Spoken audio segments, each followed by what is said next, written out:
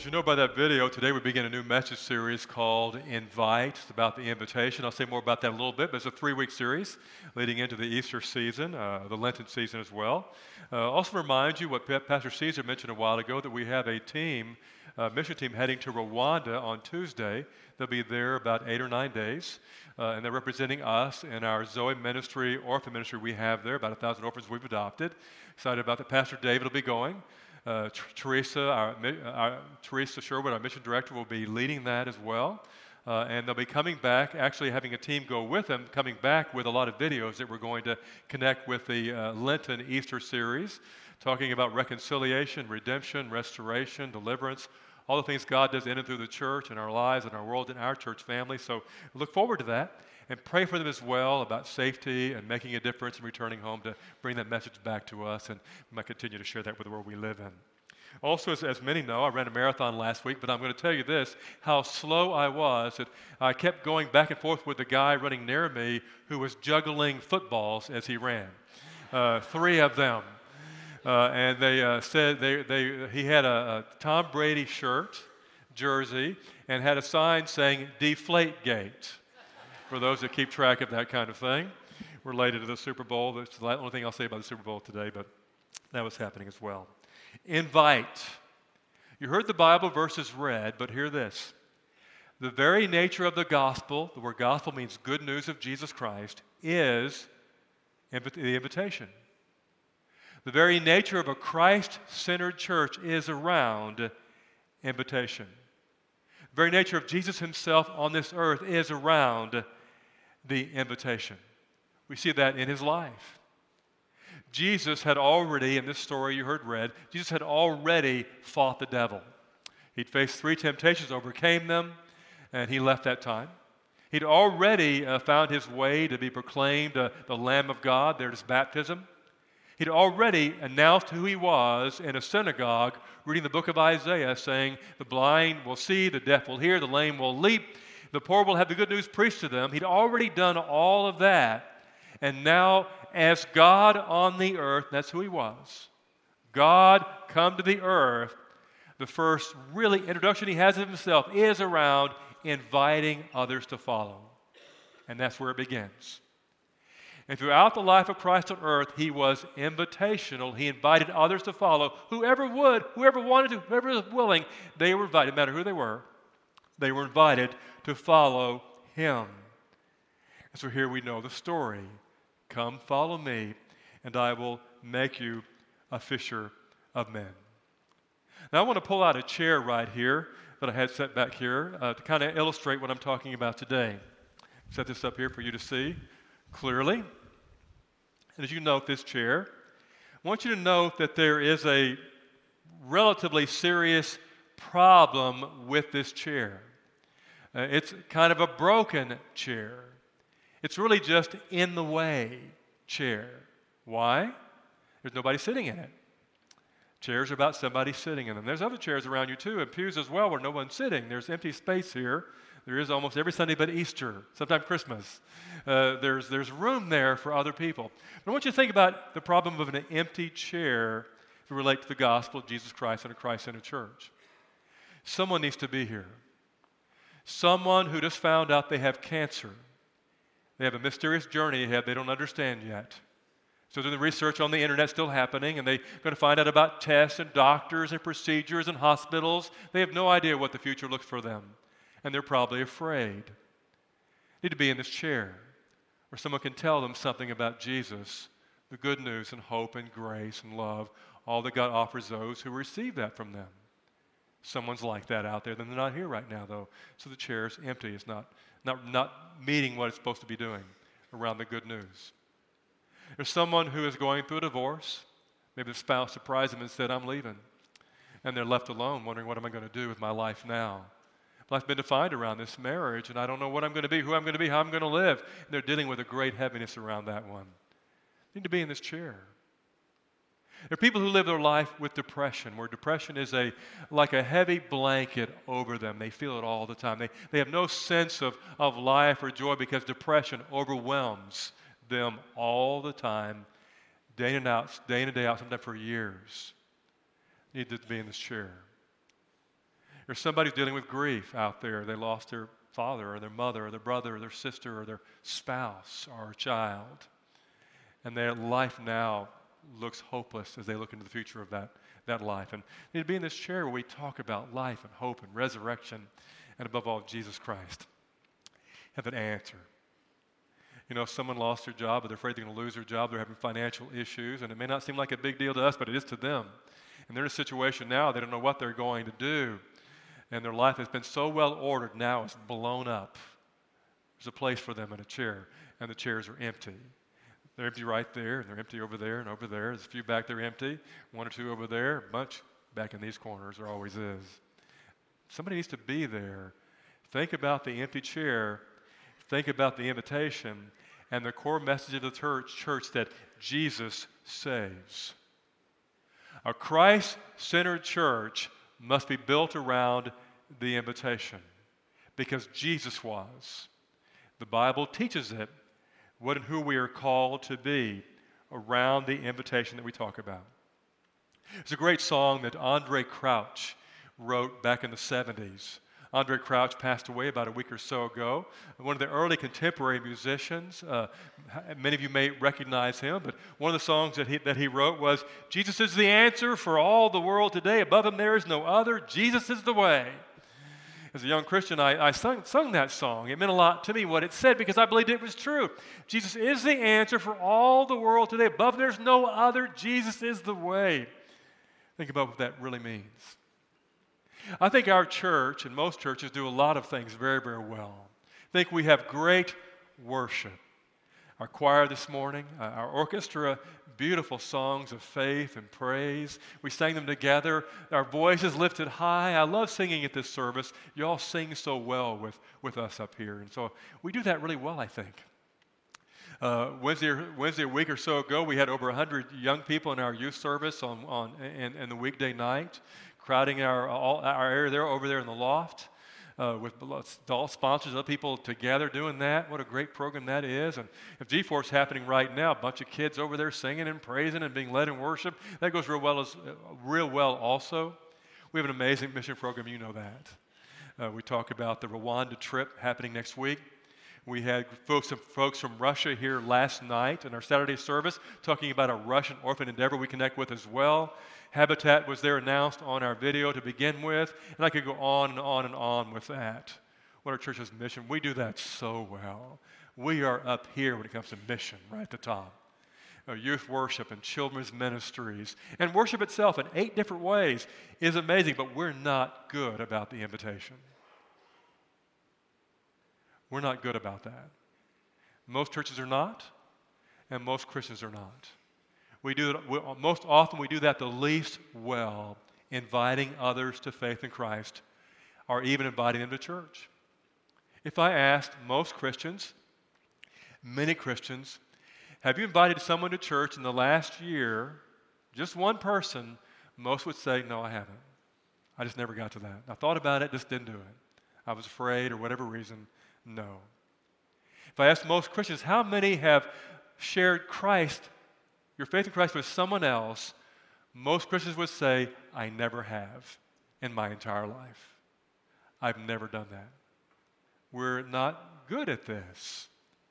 So before Easter, we have set aside 3 weeks to talk about the invitation, the invite, how we might get better at that, and what it means around initially the idea today, follow me.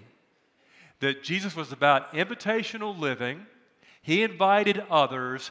To be Christ-centered, I must be an invitational person. And the good news itself, the gospel, is around an invitation. So it's pretty clear. We can't miss what we really mean today. I'm going to look at a verse now in Timothy that says these words, and I picked this out of a particular translation. I like the translation of how it says it.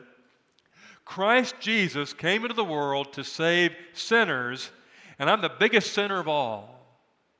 2 things. The first is, that's why Christ came.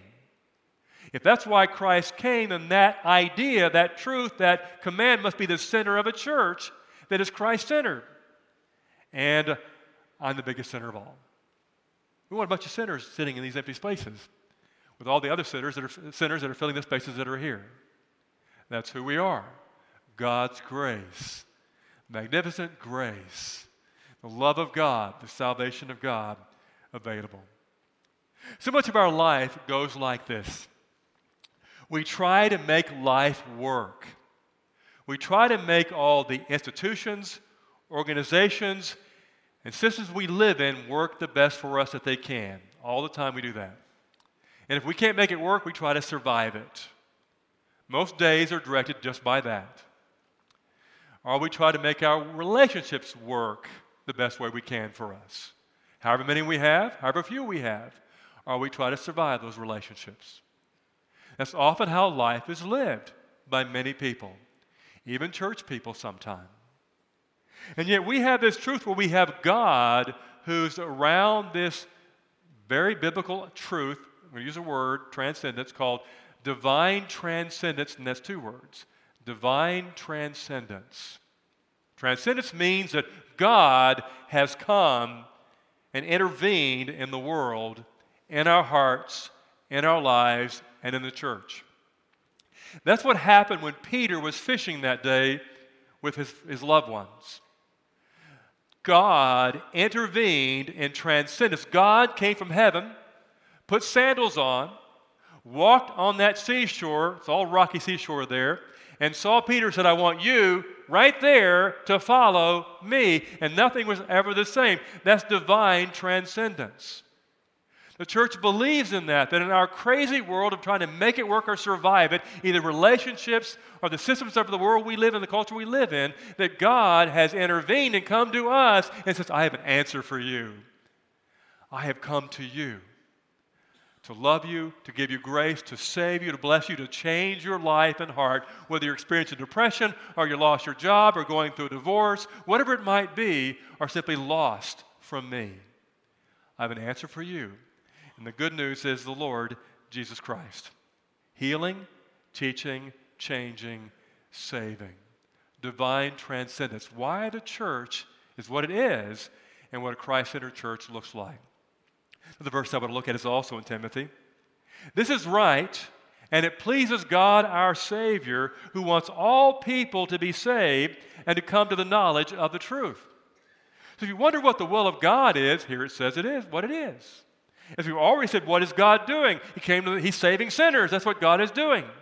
What's the will of God? He wants all people to be saved. The will of God, the purpose of God, the intent of God. How divine transcendence is lived out in those who trust Him and believe in Him, have experienced their own change of heart or change of life or help in our time of crisis.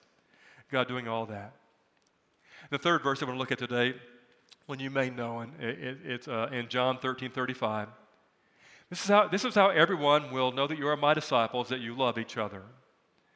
That's going to lead into the next point, but I want you to hear that verse as well. That Jesus speaks of that being a core value for Christians who want to live an invitation life, the love we have for one another. Now, three things that are the key part of the message today.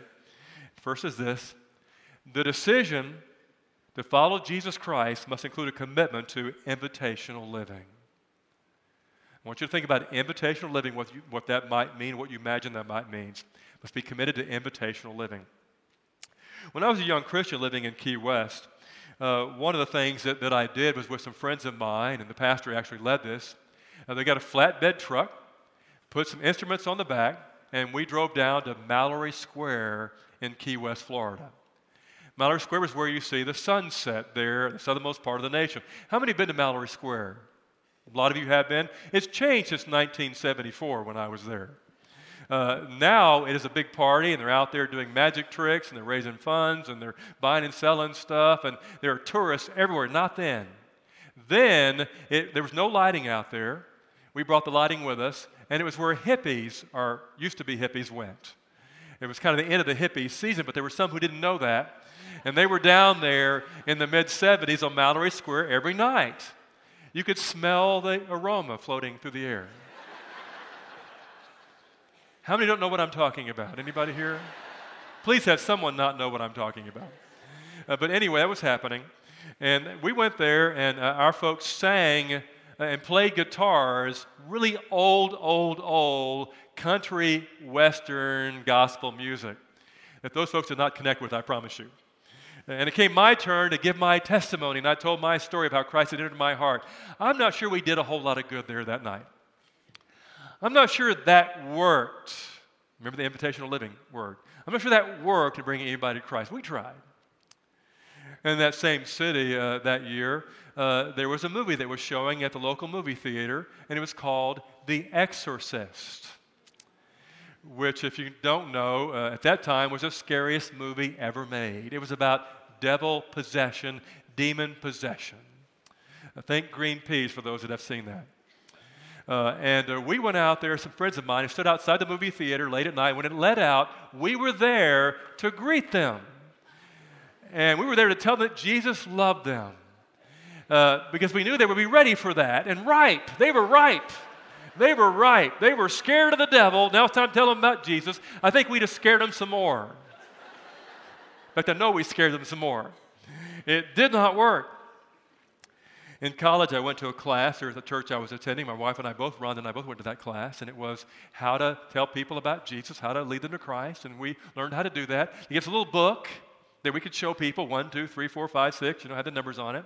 And they told us things like, now go to the house. We're going to go door to door, by the way. Went door to door. I was more scared than they were, but we did that anyway. Knock on the door, and you're told to go in the door if they let you in, which 1 or 2 did, most didn't. And then you get in the house. That's a really nice painting you have there. Lying sometime, but they want us to say that to make them feel comfortable. What a pretty house you have here. Pet their dog. If they have a little dog, don't kick the dog, pet the dog. You do all that. And then you try to talk to them about Jesus, and I will say that was wholly unsuccessful.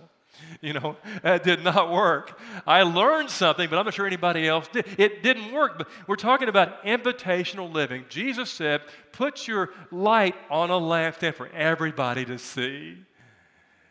What kind of life is your story telling? What kind of story is your life telling? What kind of story is your life? Is it bright?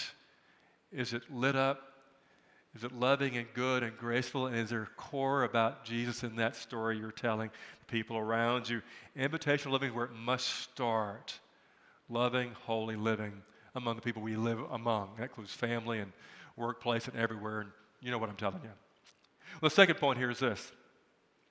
It's a myth, and I believe this. It's a myth that most people don't want to connect to the faith side of the people they trust. Emphasize people they trust, those who live invitationally. They want that. They want that. Now, if you're like me, you were taught years ago, maybe recently, that never talk about religion or politics, it'll create a fight. And so we believe that. Sometimes we believe, that must be true. I better shut up about it. Better be private and quiet. Never mention at all that I'm a Christian or I go to church or I believe in God. I think that's foolishness. It's a myth that people don't want to know that. If you have kids, whether they're young or old, your kids want to know that you have survived in your life because of your faith. They want to know there was that season when it was so difficult that at night you went to your room and you said, Jesus, help me get through this. You said, Lord, deliver me from this. Lord, help me. Lord, they want to know that from you. Because they may wonder. They want to know that. Your people around you want to know that you survive your job, because every day before I go, I say, Lord, help me do this job because I hate the job, but I need your help, need the money, get me through another day. Lord, give me grace. Your lunch hour may be, instead of eating it, may be praying somehow. Lord, get me through this. And I said, they want to know that, you struggle with an addiction, and somewhere in your addiction you said, God, deliver me because I can't do it myself. They want to know that. They want to know how faith has formed and shaped your survival skills, your living skills, your thriving skills, your loving and teaching and being and existing and having peace and joy in your life. They want to know that about you. In fact, they need to know that about you and me. And often they have no idea because we keep it quiet. The secret, they think we have some mysterious ability to overcome in our own strength. And we know we don't. We know the real truth. We know we say at night, our days we're alone, God, help me one more time. They don't know it. That's invitational living. And that's a myth buster of what the truth really is. They want to know. It's a shame that kids sometimes never know their mother and father don't uh, that get through life through faith. They never know. Some years ago, I had someone ask me this question. They said, would you call my father? He lives 4 states away. And he was an older fella at the time. I don't know if he's a Christian. I'm worried about it. Because I think he's, getting elderly and he may one day die, and I'm worried about that. And I did. I called him on the phone and said, well, your family here wants me to call you and talk to you about this. And I'm just calling for them. I'm a pastor. And he said, oh, yeah, I believe in Jesus. I pray, and I've got this help in my life, and I've been a Christian for all these years, And his children, who were well-grown, my age, didn't know. They didn't know. That's how their dad survived all the years growing up, was his faith. It's a myth. Number three, decide, are the people in your life better off with or without Christ? Make a decision about that. Don't let that float. Don't let that kind of wander around somewhere in your life. Decide that today. Are they better off with or better off without Christ? Our culture says each to his own or her own. That's what our culture says. Whatever they choose is fine. Well, that's the way they're going to go. They roll that way, whatever. And we don't want to butt in, or we don't want to mess around with that, or we want to mind our own business. So we ignore that part of life, and so we just don't tell anyone. We ignore that. We have made that decision. And yet it's so easy for us to tell someone that we care about, a friend, a neighbor, even an acquaintance, we went to this new restaurant and it's so good. You should try the tacos there. We don't mind that at all. We just barge right in with that. We interrupt the conversation. They already have a pattern of where they eat. They never eat there before, but we don't mind letting them know. Give it a shot. You may like their tacos. We'll tell them in a second. Doesn't bother us a bit. Doesn't bother them either, usually. We don't mind going to a movie and saying, man, that was a really good movie. I want to tell people around, you need to go see that movie. You'll like that movie. I know you'll like that movie. You'll enjoy it. Make sure you pay attention to the last part where it really gets good. We don't mind telling them that. We don't mind telling them about our doctors, our attorneys, our financial advisors, our real estate. We don't mind telling our real estate agents, our plumbers. We don't mind. We want to help people. We want their life to go smoother and easier. We want it to work really well. We want them to find the right person that will sell them life insurance, that really take care of them, the one who's going to be there to help them, guide them in finances at the end toward the end of retirement. Or we want that for them. Why would we not for the people we care about? Of course we do. Decide, are the people in your life better off with or without Jesus Christ? I think that the church is not just about being the friendliest church. We try to be friendly. I think we are. We want to be the friendliest church. It's not just about the best programs, and we have some great programs here. I know we do. We work really hard on having good, effective programs. It's not just about even the best pastors, and I think we have the best pastors. Pastor Caesar and Sharon and Tina and Johnny and Pastor David. Maybe I'm on that list somewhere. I think that's true.